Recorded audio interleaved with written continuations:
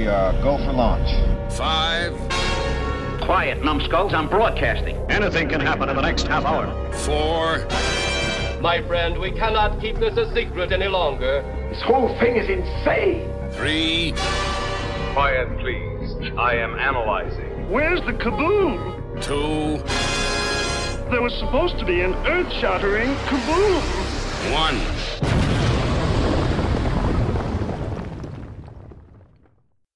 This is Dr. Zira, her loving husband Cornelius, and little Milo.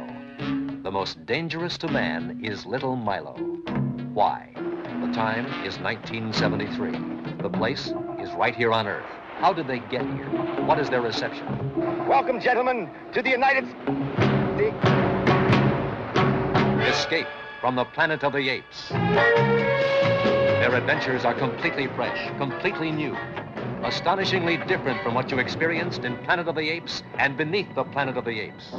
At first, feared and imprisoned. We'll take the female first.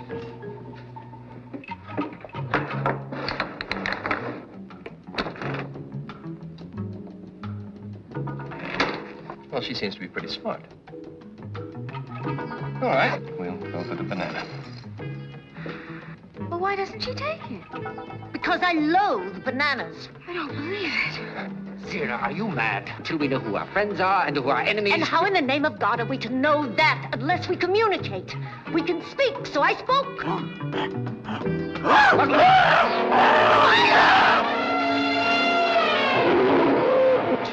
President. The President convenes a special board of inquiry. Have you a name? Zira. Does the other one talk? Only when she lets me. Embraced by our civilization, the nation gives them a hero's welcome. Address, please. The zoo.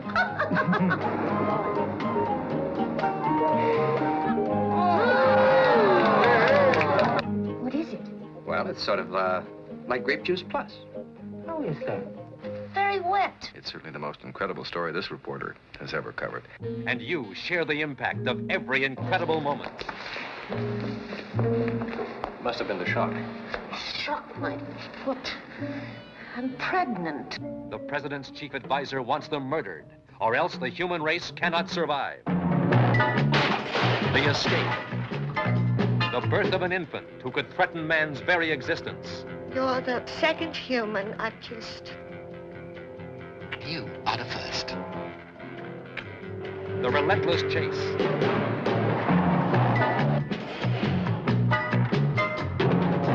The stunning climax.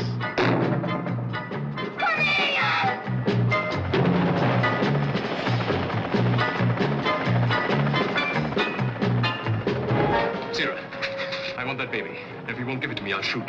Why was Washington thrown into a turmoil by this one baby? Stop him! Escape from the Planet of the Apes.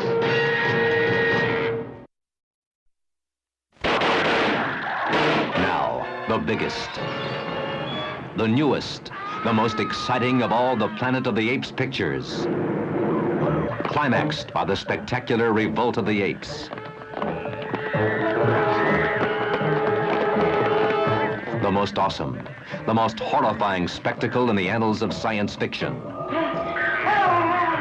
First pampered as pets, then abused as servants, now oppressed as slaves.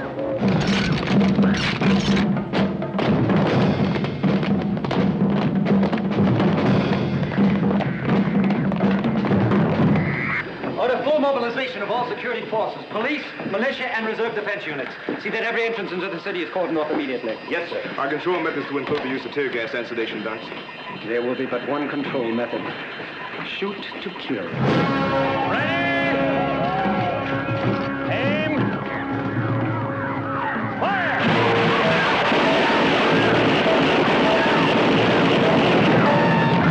This will be the end of human civilization, and the world will belong to a planet of apes! Watch the screen explode as man faces ape in the ultimate revolution. Where there is fire, there is smoke. In that smoke, from this day forward, my people will plot and plan for the inevitable day of man's downfall. And that day is upon you now!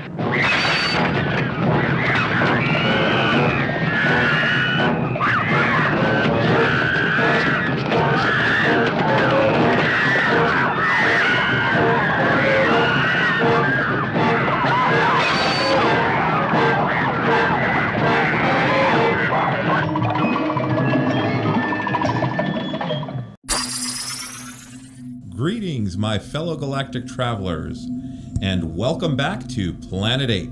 This is your mission commander Larry speaking to you from our hidden base. Chief Engineer Bob is here by my side as always in the command center, and circling Planet 8 in our orbital spy satellite is Reconnaissance Officer Karen.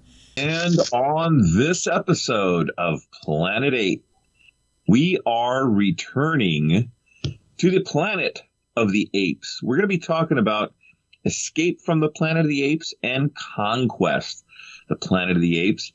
And we are indeed in good fortune and good company. Our friend, Lord Bloodraw, is joining the program today. Welcome again, Lord Bloodraw. My lords and ladies, it's been far too long. I am so glad to be here, especially to discuss Planet of the Apes, my first geek love. Indeed, indeed.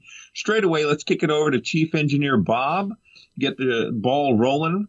Bob, why don't you share a little something with us about these two fine films? Something? Well, I would encourage all the listeners, if you haven't already, we do have 2 episodes up, one on Planet of the Apes and the other one on Beneath the Planet of the Apes. So hit pause, go back, listen to those, and then you'll be caught up. We'll wait. And then here, yeah. That's right. Let's just sit here and wait. And then we'll talk about Escape and Conquest. Now, if you remember back Beneath the Planet of the Apes, what happened at the end? The whole planet was blown up. Everything was done. They're finished. Zap. And that's what the studio thought as well. However, it made money. So anytime a movie makes money, what do you got to do? You got to make another movie. So what do? Well, they decided to say that Cornelius and Zira and, was it Milo, I think?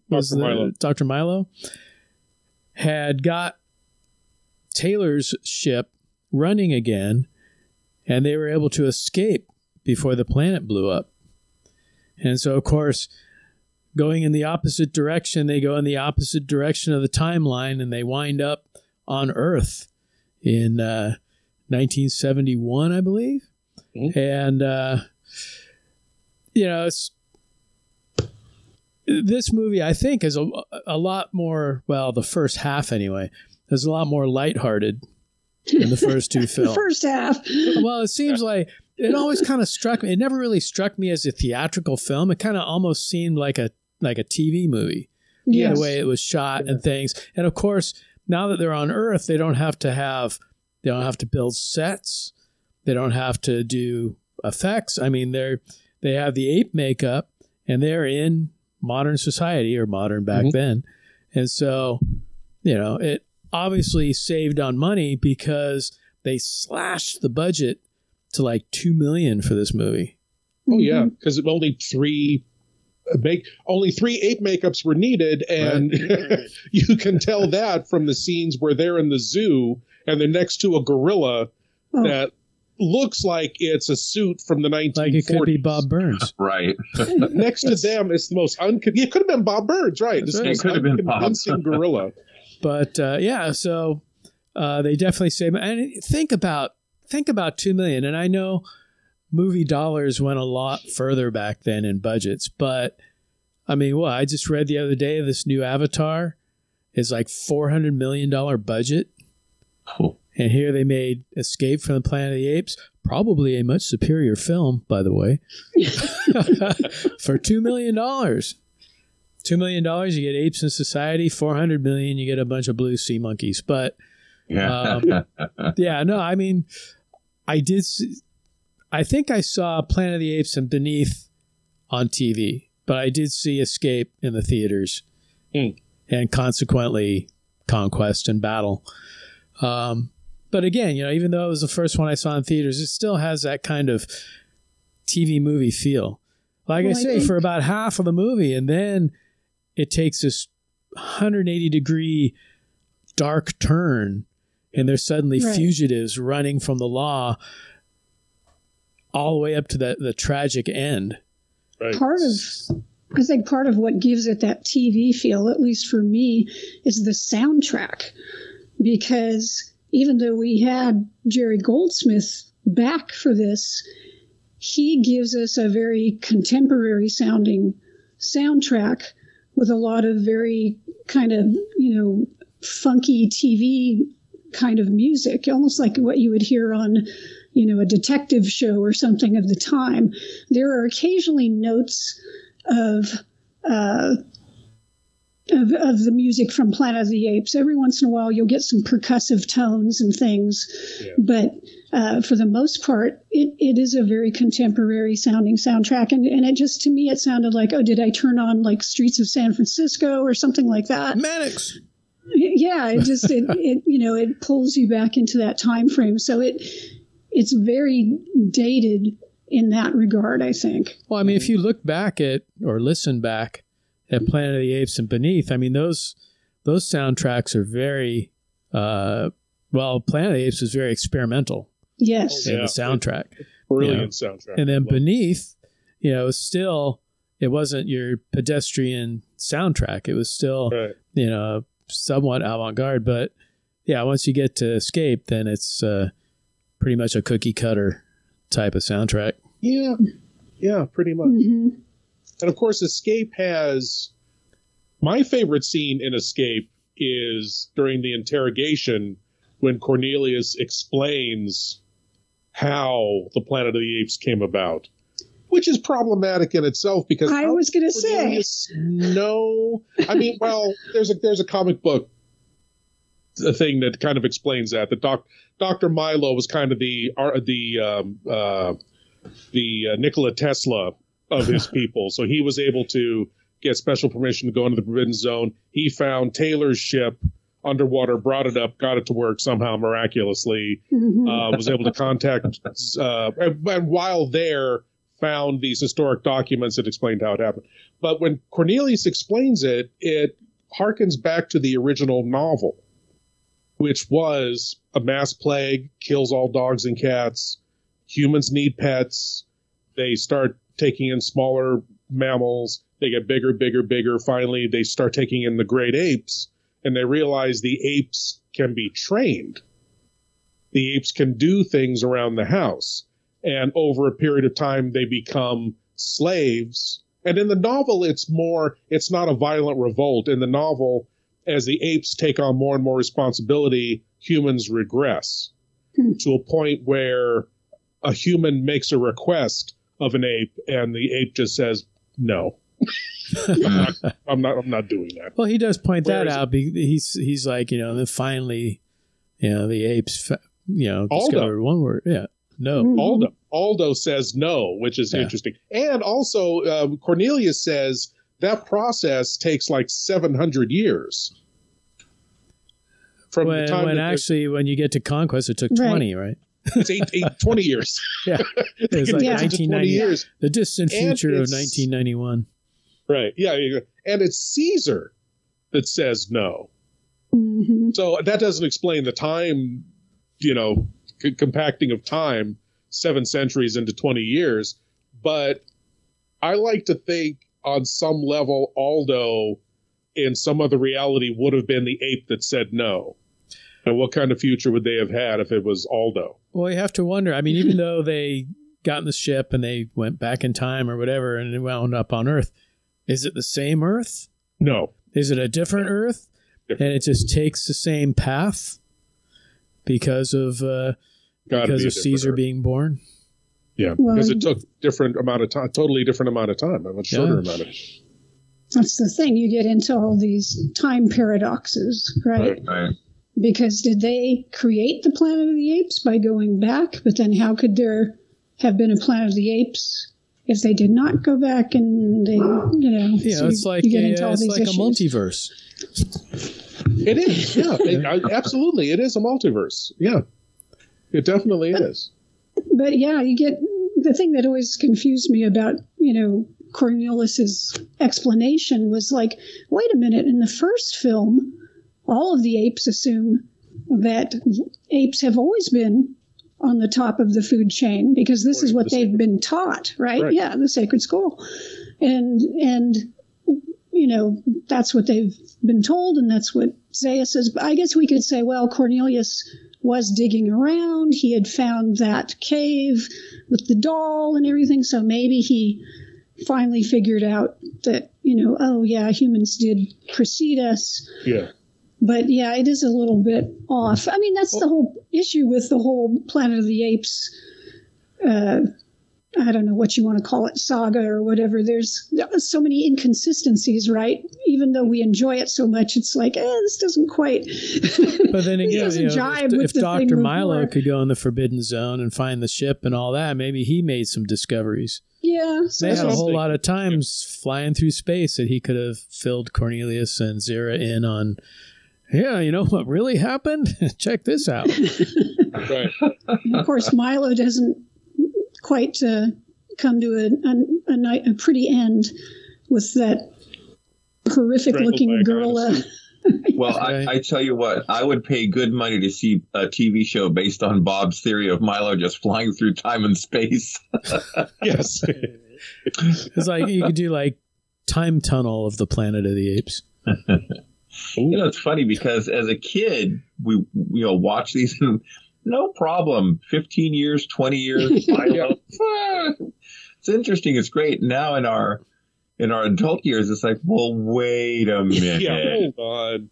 700 years, 20 years, what? A little too much time on our hands, perhaps. But, it's interesting. I know a lot of people enjoy this movie or think this, is their favorite Apes movie after Planet of the Apes. And I assume that's because we get there's so much focus on Zira and Cornelius. Mm-hmm. And fantastic actors portraying those characters. I mean, right. You have to hats off. I mean, they did such a great job. Right. You have Roddy McDowall and Kim Hunter. Right. They give probably their best performance. Well, maybe I think Kim Hunter has a really good performance in the first film. She gets a lot of screen time in the first one. This might be, Roddy McDowall, I think his best performance is probably in Conquest. Yeah, but, I agree with that 100%. Yeah. But still, as a couple, they're very endearing, and, they win you over pretty quickly in the film. Yeah. Well, yeah, they have a great rapport. And then I was watching one of the specials, and one person brought up that Roddy McDowall had this certain way of walking where it's almost like he would lean forward and that would kind of lead the walk and his feet would follow. And Kim Hunter had the same walk.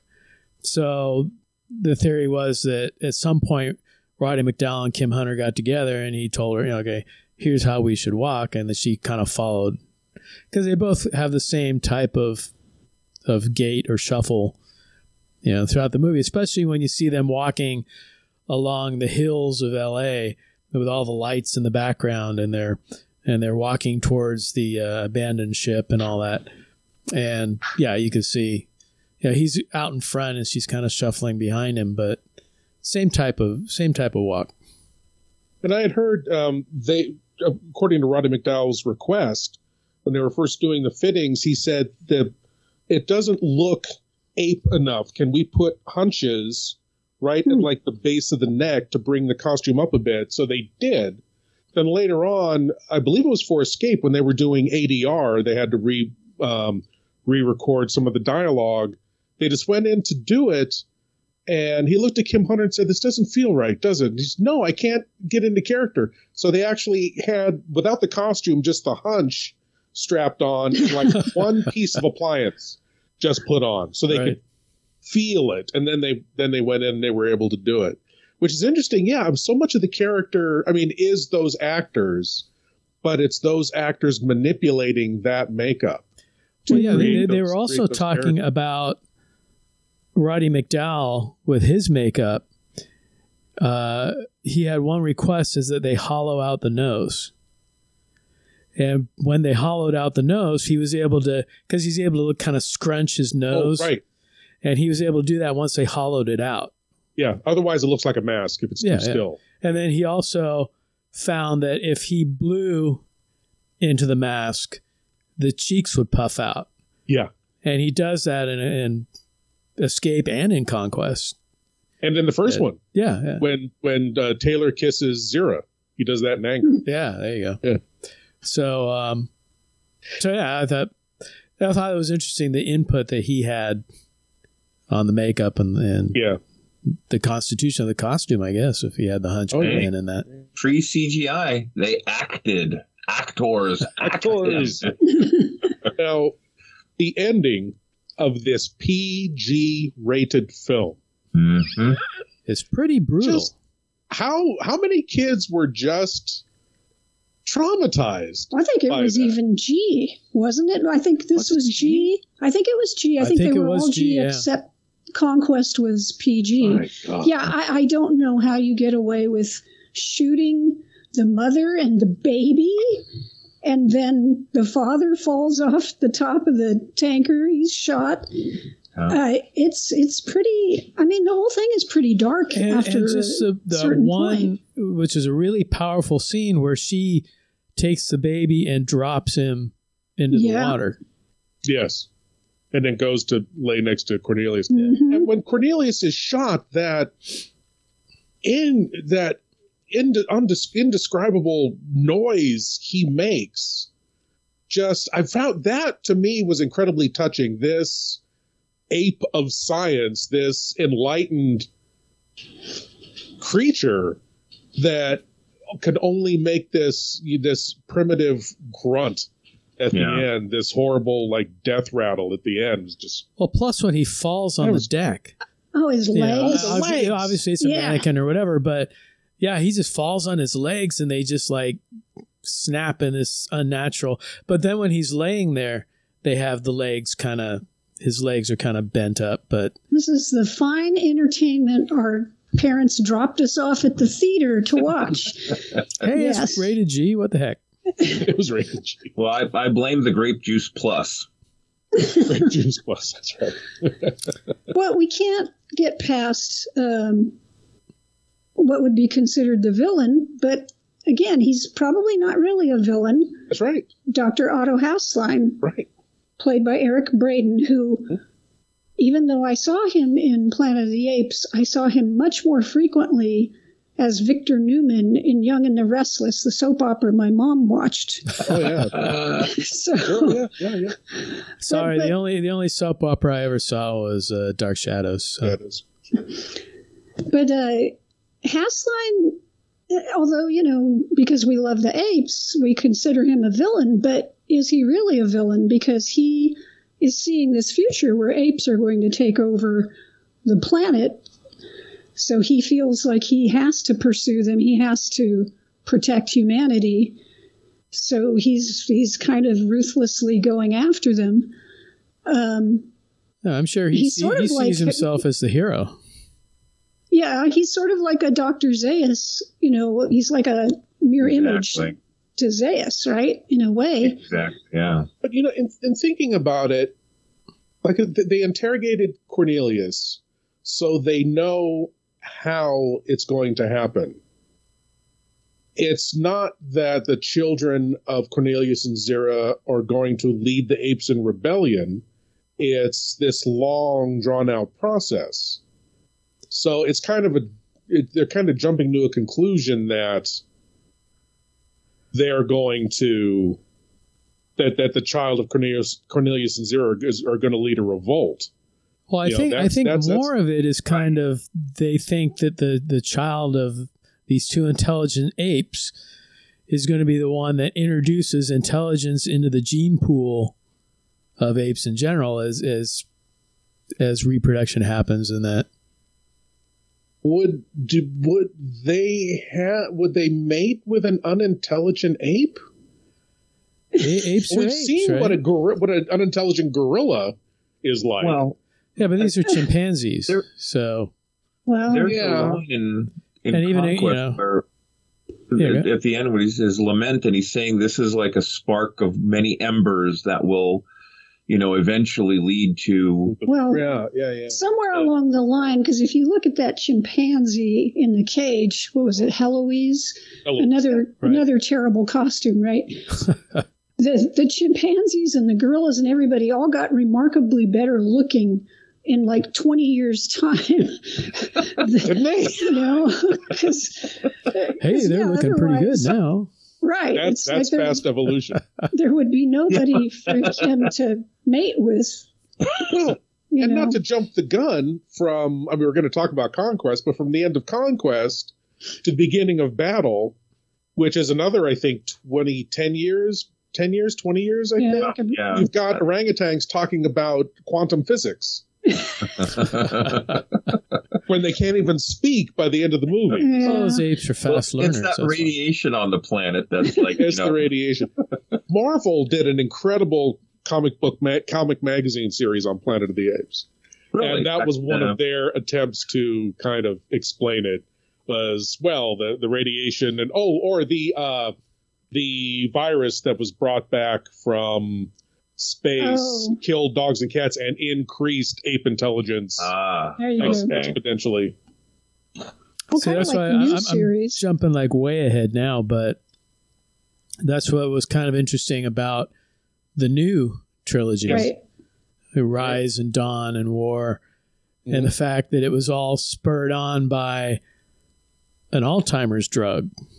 Yeah, that right. They experimented on apes. And it increased the intelligence and became, I guess... Are you referring to the Tim Burton? Oh, hell no. In fact, I'm sure we'll do more ape episodes, but I don't know if we'll do that one. I mean, that was a really clever way for them to explain how, these apes... started this revolution and how they took over things and everything by just inducing somehow there had to be something that sparked it.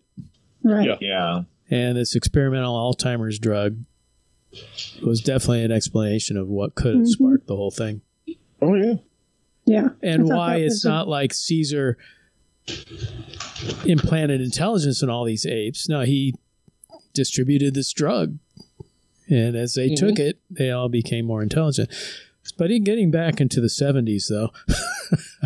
Yeah, take a step back. That's right. We'll do that episode sometime later.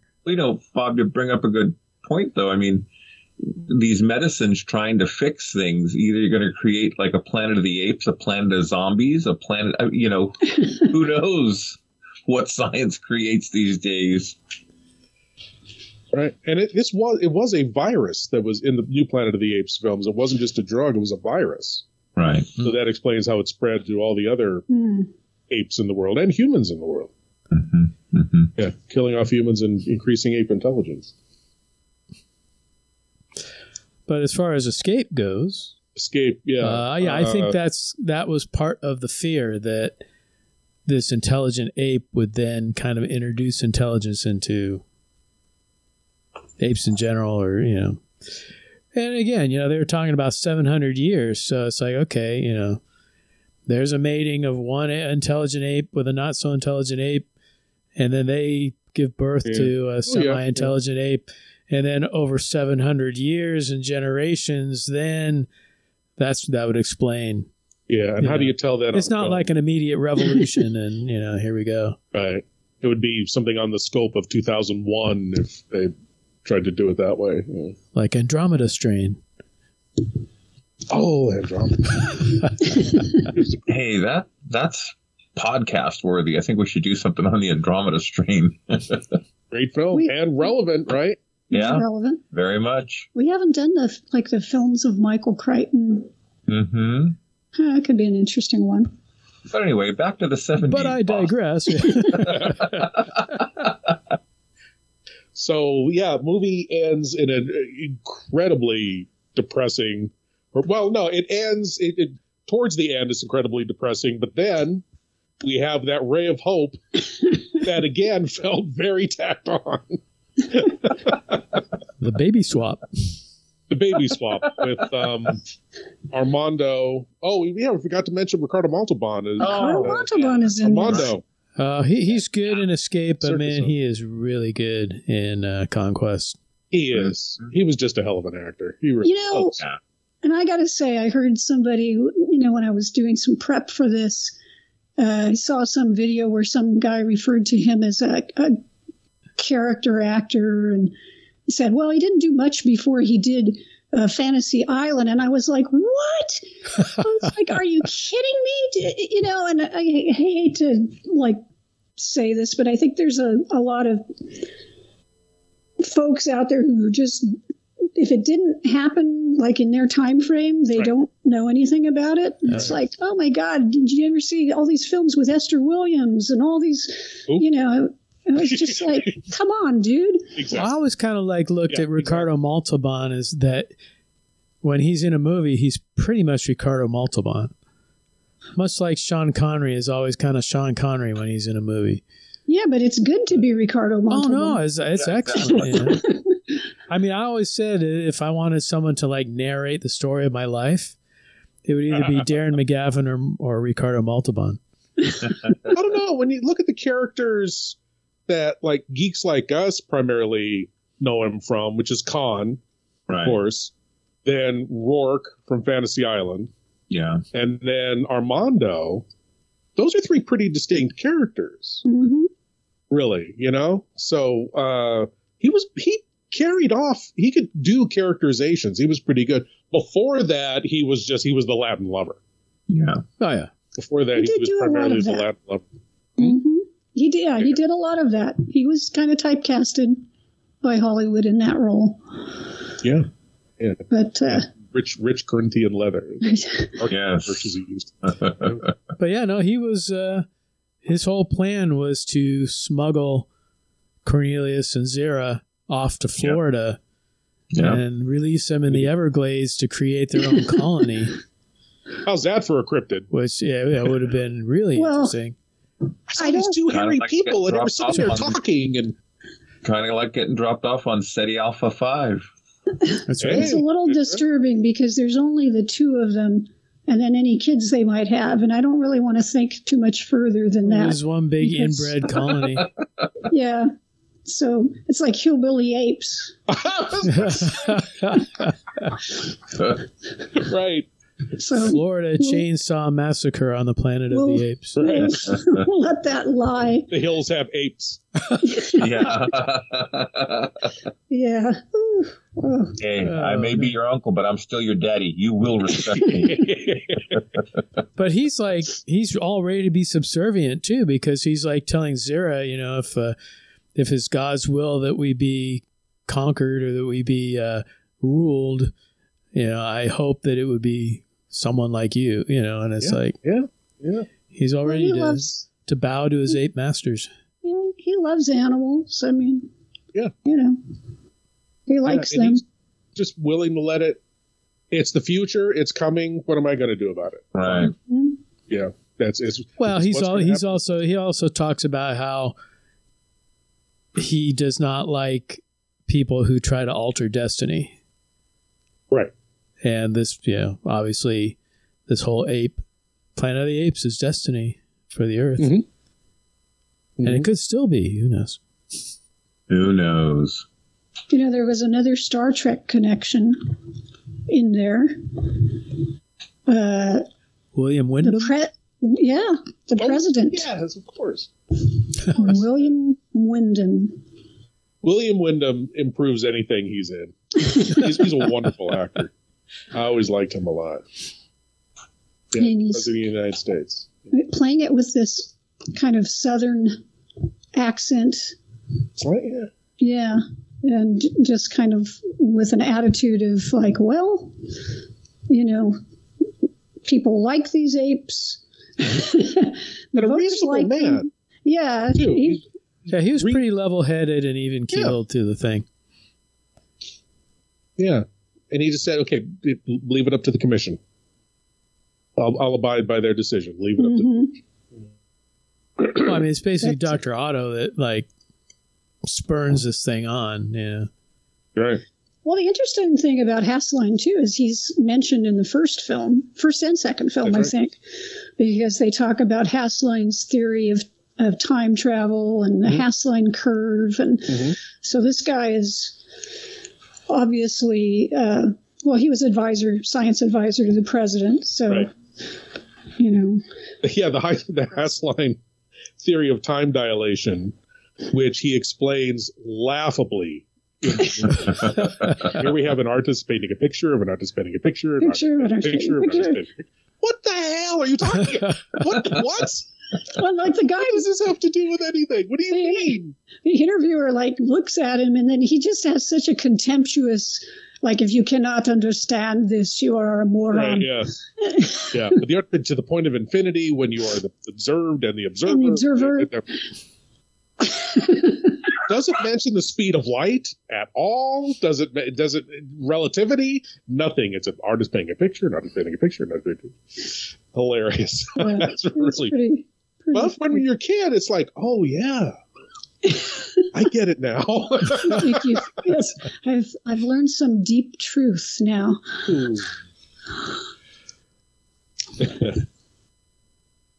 So are we on to Conquest, or is there anything else about Escape? Does anyone have any other comments on Escape? There was just want to end it with. Oh, go ahead, Walker. Well, I had one thing that I thought was kind of interesting was that I think the beginning of the film is really well done, because you see the space capsule, and there's that surprise where they open their helmets, and it's like, oh, it's apes. But they did film a sequence where they had Zira and Cornelius and Milo in the spaceship watching the Earth be destroyed, so that they connected it back to beneath the Planet of the Apes. But then when they were looking at putting the whole film together, they just felt like it just didn't work, having that at the beginning of the film and then going to the capsule landing in the water and everything. They just thought, it's not working. Plus, they were going to have to put in the special effects. That was probably the main reason. They were going to have to put in the special effects of showing the Earth blowing up and, whatever was happening to the capsule. So they ditched whatever footage they have of filming the apes inside the space capsule, and they just went with what they had, which I think was probably a good decision. That was a good call. Well, I thought it would be an interesting surprise to have them take their helmets off and their apes. Oh yeah, even though Planet of the Apes is in the title of the movie, but yeah. And just thinking about it, like Cornelius and Zira did not think flight was possible. Now they're on a spaceship traveling through space. How were they not losing their minds? Yeah. Milo obviously was just taking it all in stride, because he's the one who supposedly built, resurrected the ship, but they must have been losing their. That would have been a funny scene. It's just all of them going, ah! But it's kind of a twist, because if you think about the original ending to the novel Planet of the Apes. Yes. And they return to Earth, and they get to NASA, and they come off, and they're greeted by apes. Yeah. Like, we're back on the planet, whatever. And now in this one, same thing. They get to the planet, they remove their helmets, and it's all man. Right. Man that's greeting them, and they're the surprise or whatever. So it's kind of a twist on the ending of the original novel. Right. But well, and to mention the unmentionable Tim Burton Planet of the Apes. Oh. That's the way it ended, is he goes back to Earth, and they're apes. So at the end of that movie, I thought, okay, that sucked, but maybe the sequel will be better if there is a sequel. That's exactly what I thought, Lord Bloodraw, was, okay, the movie just sucked. But that was interesting, the way that they ended it. Yeah, so we've got the potential of the sequel possibly being better than the original. Yeah, which never happened, and probably couldn't get much voice. Well, look, one of the we'll move on to Conquest, but one of the best effects that I enjoyed was the ending, "Mama, Mama, Mama." Yeah, they could have done it like twice and called it good. Yeah, exactly, Bob. Instead of looping the film, and you can see it kind of jump back, back and forth, back and forth, back and Got to forth. make sure that the kids sitting in the audience get it. Yeah. You know, the funny thing. The first time I saw Planet of the Apes, I mean, I saw it, I want to say the year, I think I saw it in 1970.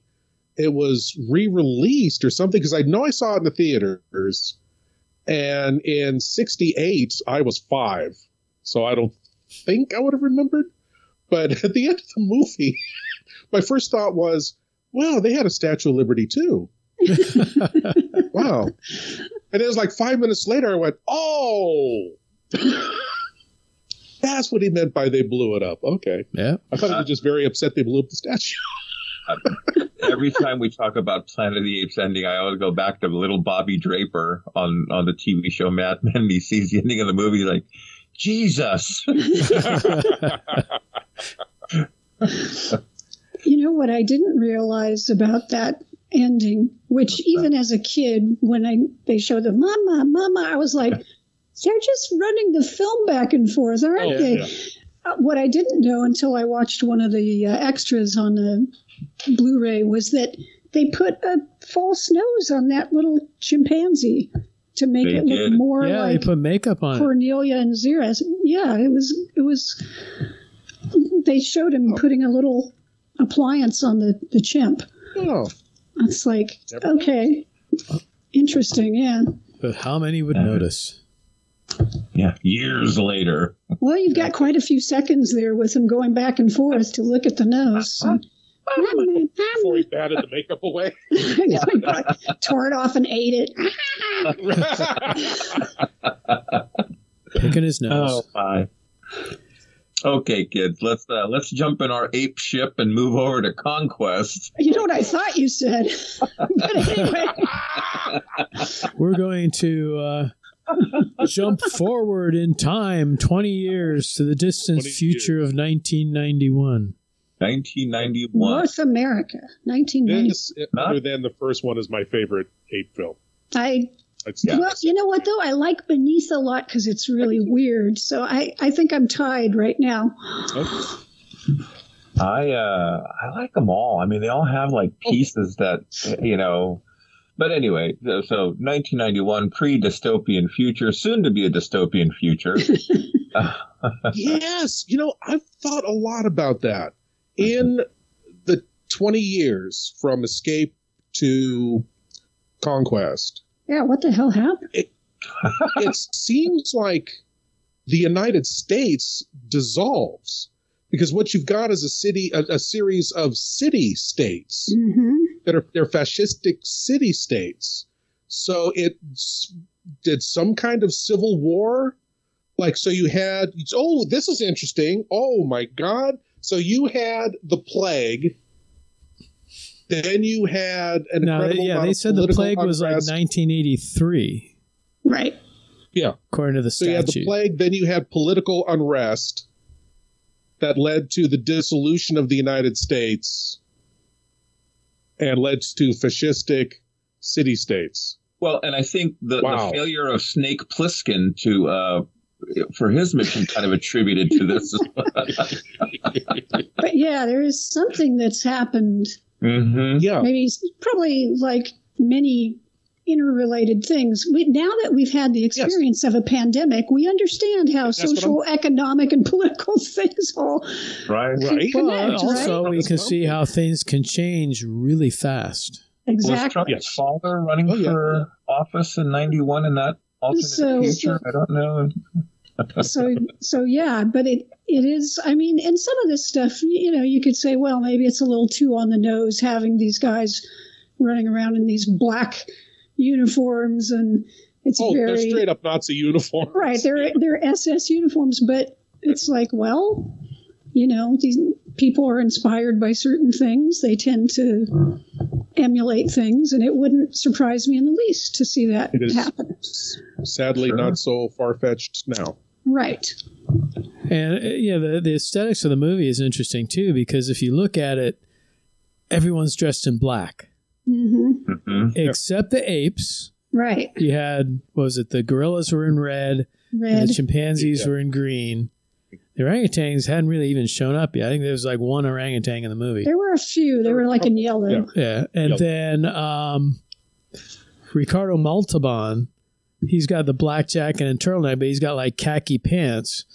Mm-hmm. And then the other character, I don't remember his name. Harry Rhodes played him. The McDonald? Actor. Yeah, he had some color in his.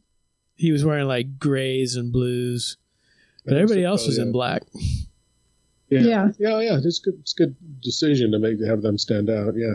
By the way, this is the only time we ever see an orangutan woman, an orangutan female. Yeah, I noticed that as well.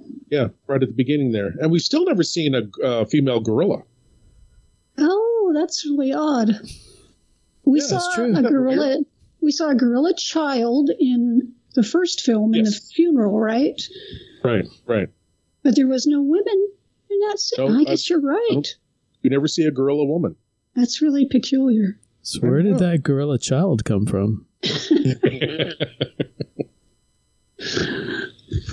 But yeah, it's interesting. It's an interesting aesthetic choice, and just like the locations they wound up shooting on, which are very stark and have a very I don't know, have the architectural terms, but have almost a prison-like or militaristic-like. It's UCLA, isn't it? Well, they did UC Irvine for a few shots, but most of it was Century City, which they had just started building. Yeah. Isn't that Nakatomi Plaza? Yeah, you are just full of it today, dude.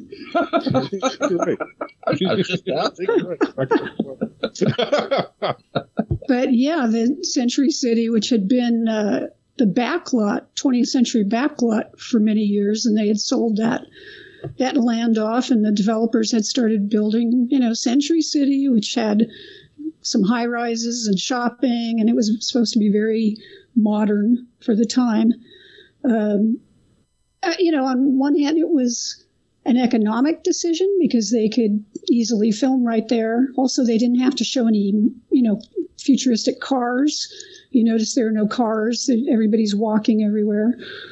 But also just the looks of it, they thought it looked futuristic, but it also has kind of a stark look to it.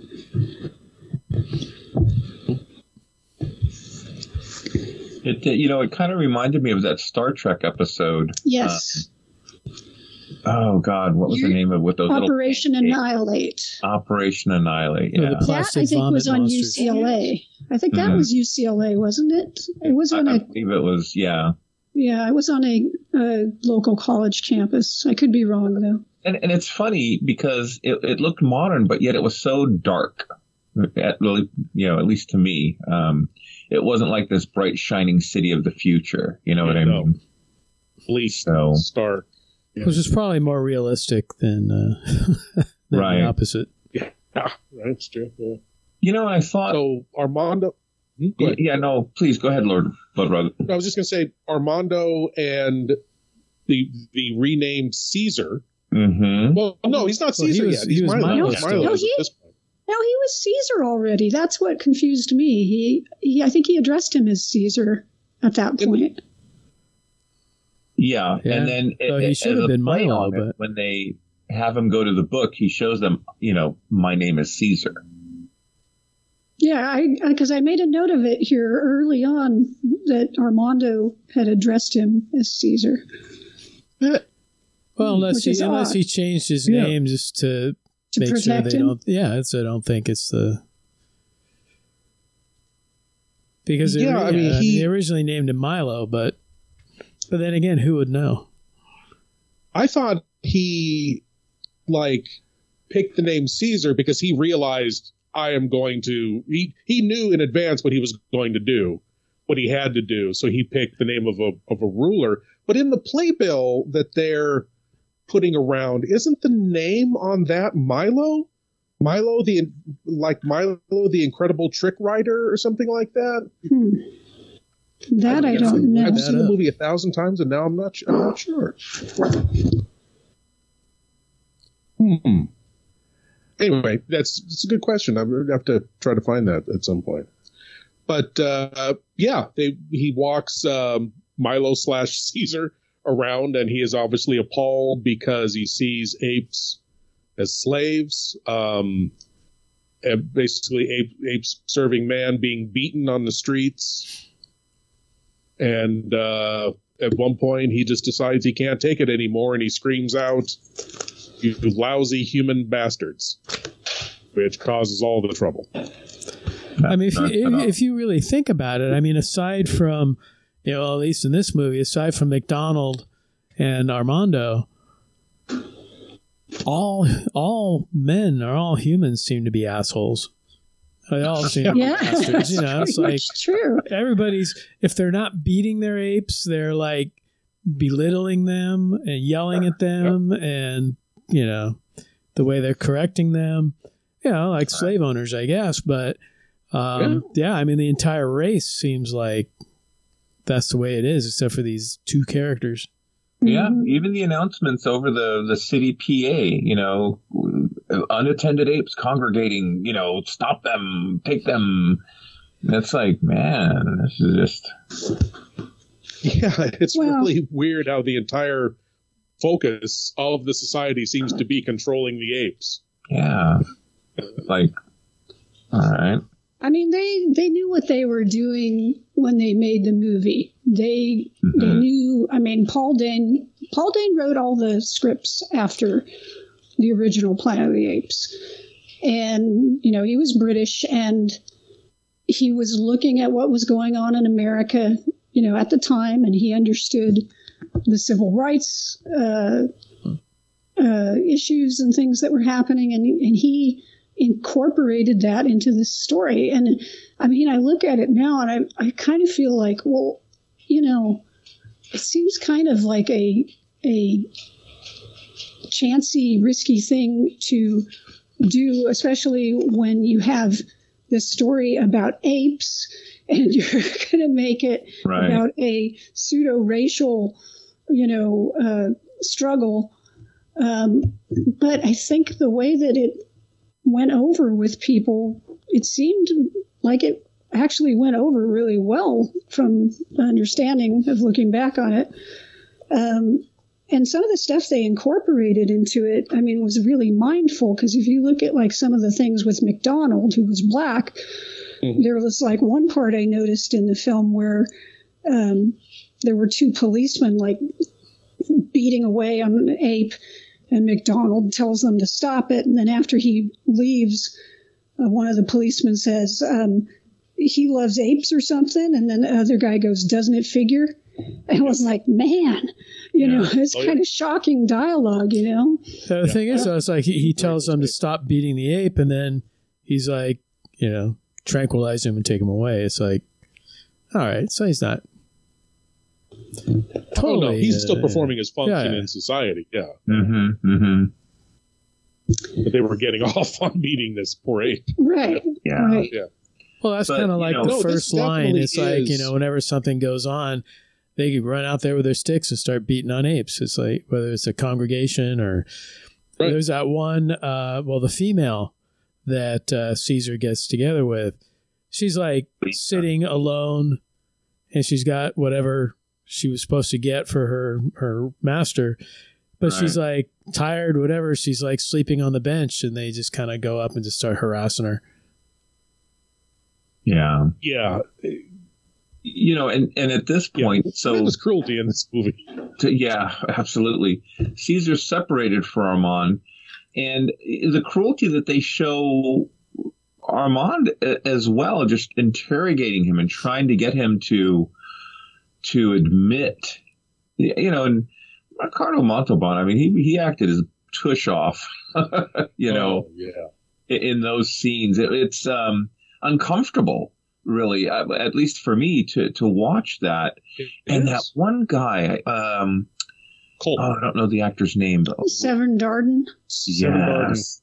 Oh, he is cold, just cold, bureaucratic, exacting.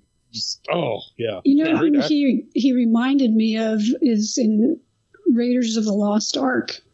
Taught, you know, the same kind of character, right? Yeah. Wow, that's great, Walker. Yeah. But, you know, so the separation and so Caesar's being exposed to all this injustice and racism and unbeknownst to the humans, he's understanding and comprehending. And I love as they integrate him into their programs and he decides, well, things need to change. And there's not a lot of dialogue, but the way that Roddy McDowall used his eyes and the manipulation of the mask to just kind of give that knowing glance to the different apes and chimpanzees, and they would just nod like, okay, we understand, you know, what you're saying. And yes, master. Yeah, basically, you know, he's like, it's almost like he had mind control or something. Right, exactly. Because he wasn't like walking up to the apes going, hey, you know, light this restaurant on fire. Yeah. Oh, Miss Apes McGillicuddy, her order is for flour and sugar. Add 4 barrels of kerosene to that order list. It's like, what? And 20 rounds ammunition. Yes. Yeah, right. Exactly, yeah. And this film definitely, for Roddy McDowall specifically, his character has such an incredible arc from a child, really, who weeps when he's left in the city alone to a revolutionary. Yeah. To a radicalized revolutionary. Yeah. Right.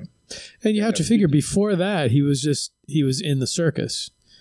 Because when Armando takes him to hand out leaflets, that's like his first exposure. And his first exposure is seeing all these other apes getting beat up and, you know, harassed, pushed around, whatever. Mm-hmm. And, I think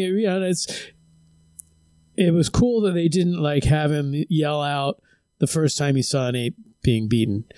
It was like all this kind of added up. Pent up. You know, until finally his rage hit a point where he just had to speak out or yell out. Well, there's that scene where Armando has to show him how to walk like a primitive ape. Right. Because he's just walking too upright. You know, swing your shoulders more. Right. You are too intelligent. Right. Oh, yeah, he did say that this was his favorite role because he felt Cornelius was a little dull. You know, that he wasn't that emotive, and that with Caesar he got to be, you know, more emotional, and he had more to actually do in this film. You know, there was a scene too that made me laugh where they're like, okay, we're gonna breed. We need, you know, 2 or 3 gorillas and an advanced chimpanzee, and so they're escorting them to their respective breeding areas, and they open the door, and this female chimpanzee kind of gives this like look, and she's just like in there like Princess Leia when you first see Princess Leia herself. It's like, what? Like, chimpanzees don't need like a soft bedding and soft lights. It was some music. They had some Barry White playing, you know. Exactly, Bob. It was great. You know, he kind of gives that look to the camera like, row, row. He just shrugs. But after he gets it on, then he gets the revolution going. So, breaking news. He got revved up. Oh. I finally found it. You are absolutely right. He is Caesar.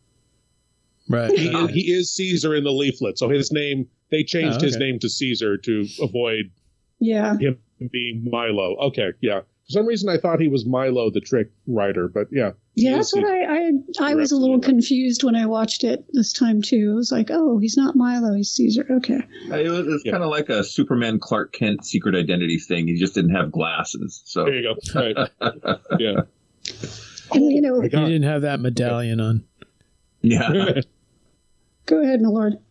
I was just going to say, speaking of uncomfortable scenes, Caesar's interrogation. When they realize Caesar is the intelligent. They're trying to get him to talk by electrocuting him. Oh, my God, that's a horrific scene. And what does it say? Have mercy. Have pity. Pity. Have Yeah. pity. Have pity. Yeah.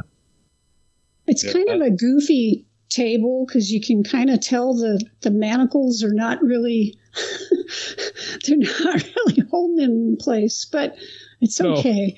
It's okay. The way he and the shot is bad.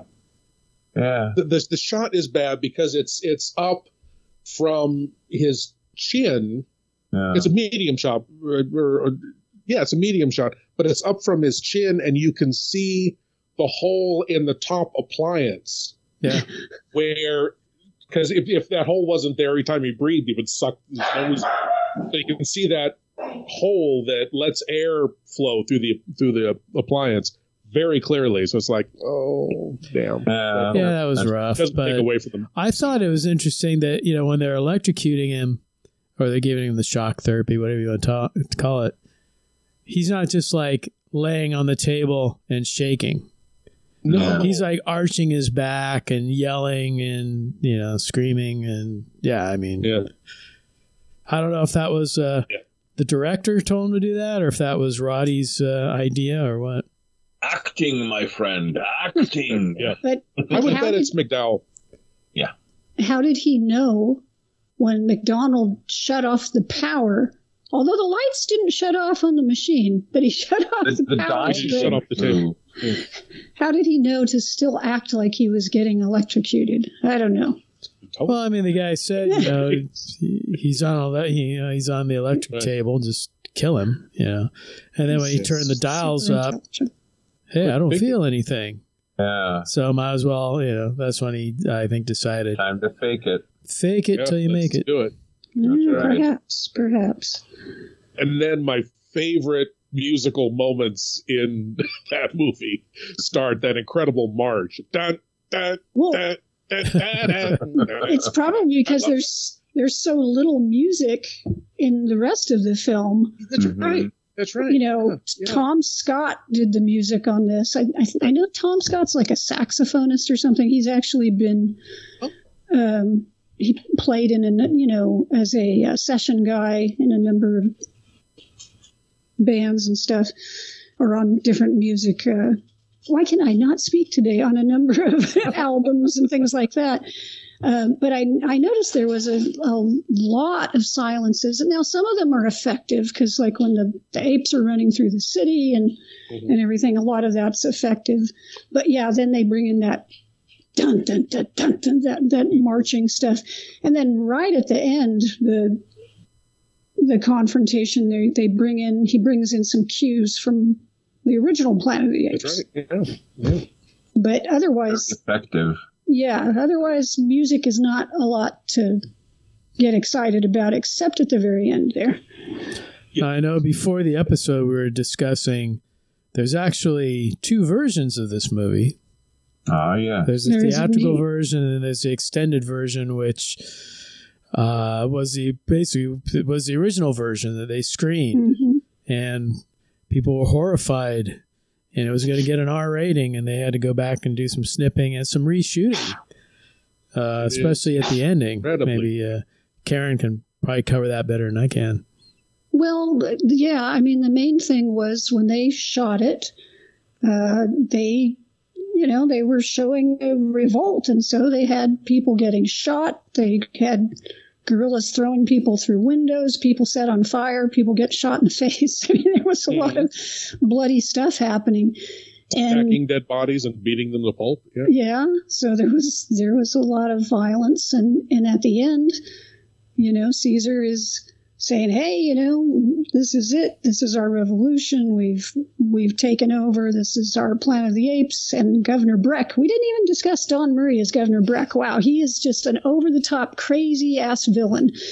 At no point in this movie, you never in this movie think at any point like, well, he might have a reason. It's like, no, he's just nuts. The gorillas, the apes drag him out, and they've got him in the plaza, and Caesar's making his proclamations. And in the original version, the gorillas all raise up their rifles, and then they just beat the crap out of him and kill him. And that was Yeah, that was it, and it ended with fire and blood, and and the test audiences were like, "Oh goodness, little Timmy is very upset by this." Back to Don Murray real quick to play Governor Brecht. He looked at Governor Brecht as just a flat out World War II Nazi. Yep, that's who he was. And Don Murray spoke fluent German. So he went through the script, translated all of his lines to German, learned them in German, then as he was acting them in his head, translated it to English to give him that extra, that kind of delivery, that kind of Spartan, harsh, Germanic tinge to his voice, which was a brilliant choice, I think. I thought it was genius. And it was a really... Well, two of my favorite moments. One is that what you think, boy? Sorry. We got the Planet of the Dogs on this episode. Right, yeah. When Caesar and his apes break into Ape Command. And they've got Breck. And he says, "Why?" Caesar says, "Why have you done this to us? Why? Why did you turn us from pets into slaves?" And he basically says, "Because there's an ape curled up in every man." He essentially says, "You are the dark side of ourselves." And Caesar flies into a rage and he lifts up his rifle like he's going to pummel Breck, and then he stops and thinks it over and just says, "Take him, go." At that moment, he becomes a true leader. Because it's like, no, I'm not going to kill him. This is for my people. My people have to see him die. My people have to do this. It'll be cathartic for them to do it. So they bring him and lay him down on these steps. And then Caesar gives, I think, one of the greatest speeches in film history. I think that speech is amazing. McDonald says, "Do you really think this can succeed?" And Caesar says, "Where there is fire, there is smoke. And in that smoke, from this day forward, my people will crouch and conspire and plot and plan for the inevitable day of man's downfall, the day when he finally and self-destructively turns his weapons against his own people, something like that." And he goes on from there, and it's just, it builds. And that day is upon you now. That, I get chills every damn time I see that scene. And for it to end with Brett being pummeled into jam on those steps by those apes felt like the right end. Mm-hmm. Now, the tacked on end where Lisa looks up and says no, then he gives the obviously tacked on speech, which Roddy McDowall wasn't even on camera during. He ADR'd it. He recorded his dialogue. And then they put far shots, near shots, close-ups where they got the lip syncing kind of right, that kind of thing. When he says, "But now we'll put away our weapons, and those of us who aren't human can afford to be humane," and da-da-da-da-da. That was tacked on, and it felt distant. Well, yeah, there's a whole thing about like I say, they added God into it. If God meant for us to rule, then he meant for us to rule with compassion. And so, it really softened the ending. And that was the ending that everybody saw until, the home video releases. But right. And it was the ending that they were going to base the sequel on. Right. Because with the original ending, the sequel was going to be Caesar as a mad despot who was overthrown by his own people because he had gone insane. But they tacked on the softer ending, so we got Battle for the Planet of the Apes, which is my comfort film. It's it's like there are no great stakes. Talk about feeling like a TV movie. That feels like a TV movie. Oh yeah, great. Battle feels like a TV. It's much smaller stakes, way smaller budget. Oh yeah. Oh yeah, indeed. We were already on a small budget. I think this was Yeah. 1.7 million. Escape was 2. So every time we're going down, down, down. Okay. But they were still making money. Yeah. I know each time it's a success, so you'd think they'd throw in more money, but yeah, each time it's a success. Let's make another one, but do it 25% cheaper. Mm-hmm. Yeah, well, you recognize where the apes One Piece suits came from. I did not. To the bottom of the sea. Yeah. Those are crewmen's suits from Voyage to the Bottom of the Sea. Interesting. They also got other help from Irwin Allen because the the control center was from City Beneath the Sea, and then I think some of the computers came from the time tunnel. I'm sure it's true. Yeah. So sure. yeah. Anyway, a lot of Irwin Allen in this one. Oh, I'm sure it was the producers like digging through the prop shops at 20th Century Fox and grabbing whatever they could. Oh, sure. Yeah. Yeah. Thank God we didn't see Robbie the Robot show up.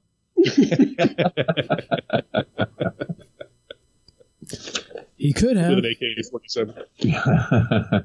Some dome in the background or something could have been his plexiglass head. Yeah, exactly. Geez, we could have had apes versus robots. Yeah, I'd pay good money to see that. Battle of the robots on the Planet of the Apes. Or have some apes show up on a planet of robots. Get your damn robot hands off me. Get your damn metal claws off of me. There you go. You damn dirty robot. So I don't know. Are we talked out on Conquest, or we got a little more to go? Or? I think unless there's any last, All right. Well, we're going to kick the Podacan down the road a little, and we'll get into the other film and TV series and whatnot. And got to get the cartoon in there. So this is the point in the show, though, where we have our censor sweep, and being that we have Lord Bloodraw with us, please enlighten us, Lord Bloodraw. What programs, what shows, what do you have out there for our listeners? Well, my lords and ladies, I want to invite all of you to go to youtube.com/Lord Bloodraw, where you'll find all of the shows I've been working on. You'll find episodes of Lord Bloodraw's Nerve-Wracking Theater, in which I host the best, worst, and wildest horror and science fiction films ever made. You'll find my podcast, Lord Bloodraw's Nerve-Wracking Auditorium, where I host old-time horror radio shows. You can also get that podcast anywhere you find podcasts, Apple, Google, Amazon, everywhere, but you can also find it on YouTube. My latest series is called Captain Paxar's Star Cadet Hour. And this is basically, if you're around our age, it's the kind of show you'd run home from school to watch. It presents a classic old-time sci-fi TV series. Flash Gordon, Captain Zero, Space Patrol, Space Angel, all of that stuff in with a unique host, Captain Paxar of the Interdimensional Peace Force. So you can check that out. That new episode of that drops every Saturday. New episode of the Nerve-Wracking Theater drops every Friday, and the podcast as well drops every Saturday. There's also another show that I'm working on called the Unified Fear Theory, which are video essays on various aspects of horror. And the second episode has been held up because I'm retooling a few things with the concept. So the second episode will probably not be out until after the first of the year, but the first episode, called The Life Cycle of Movie Monsters, is up there for you to check out. There's also a lot of other things on that channel. So please go to youtube.com/Lord Bloodraw and check out all the shows there. Please like and subscribe and comment. Every month, if you're in the San Francisco Bay Area, at the Orinda Theater, I host Chiller Diller Theater, which is, we present classic horror and science fiction films. We're dark in December, but we're coming back January. Well, it's the third Saturday night of the month, and I don't know what that date is right now, but in January we are coming back with King Kong versus Godzilla. Oh, nice. Classic. Yes, yeah. And so that's 8:30 every third Saturday night of the month, and throughout the year, we're going to be presenting classic horror and sci-fi films in a classic old-time movie palace with a full bar, which is wonderful. So,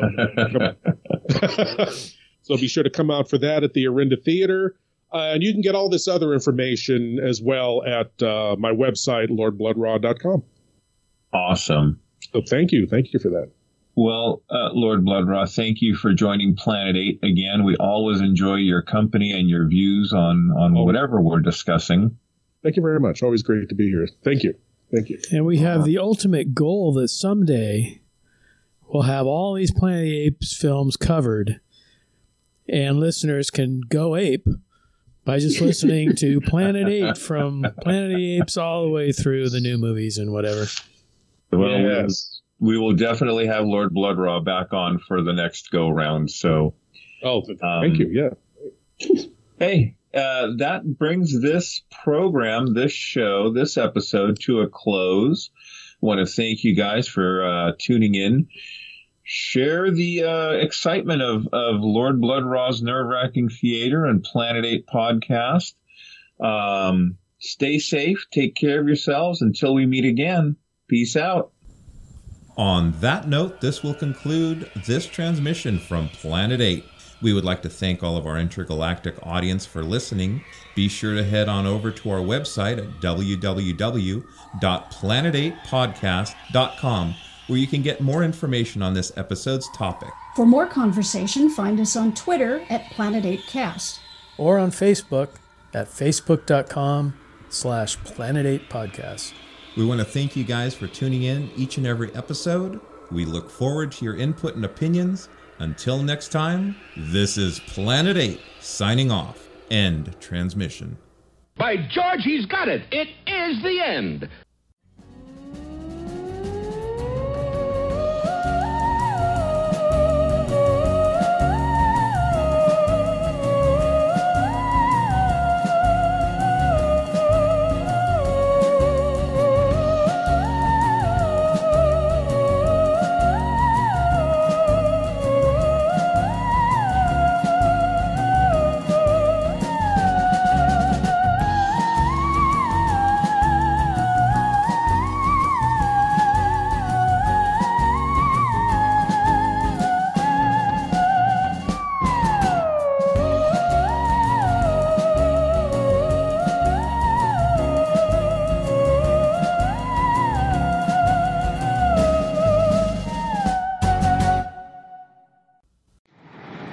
What you have seen here today, apes on the 5 continents will be imitating tomorrow.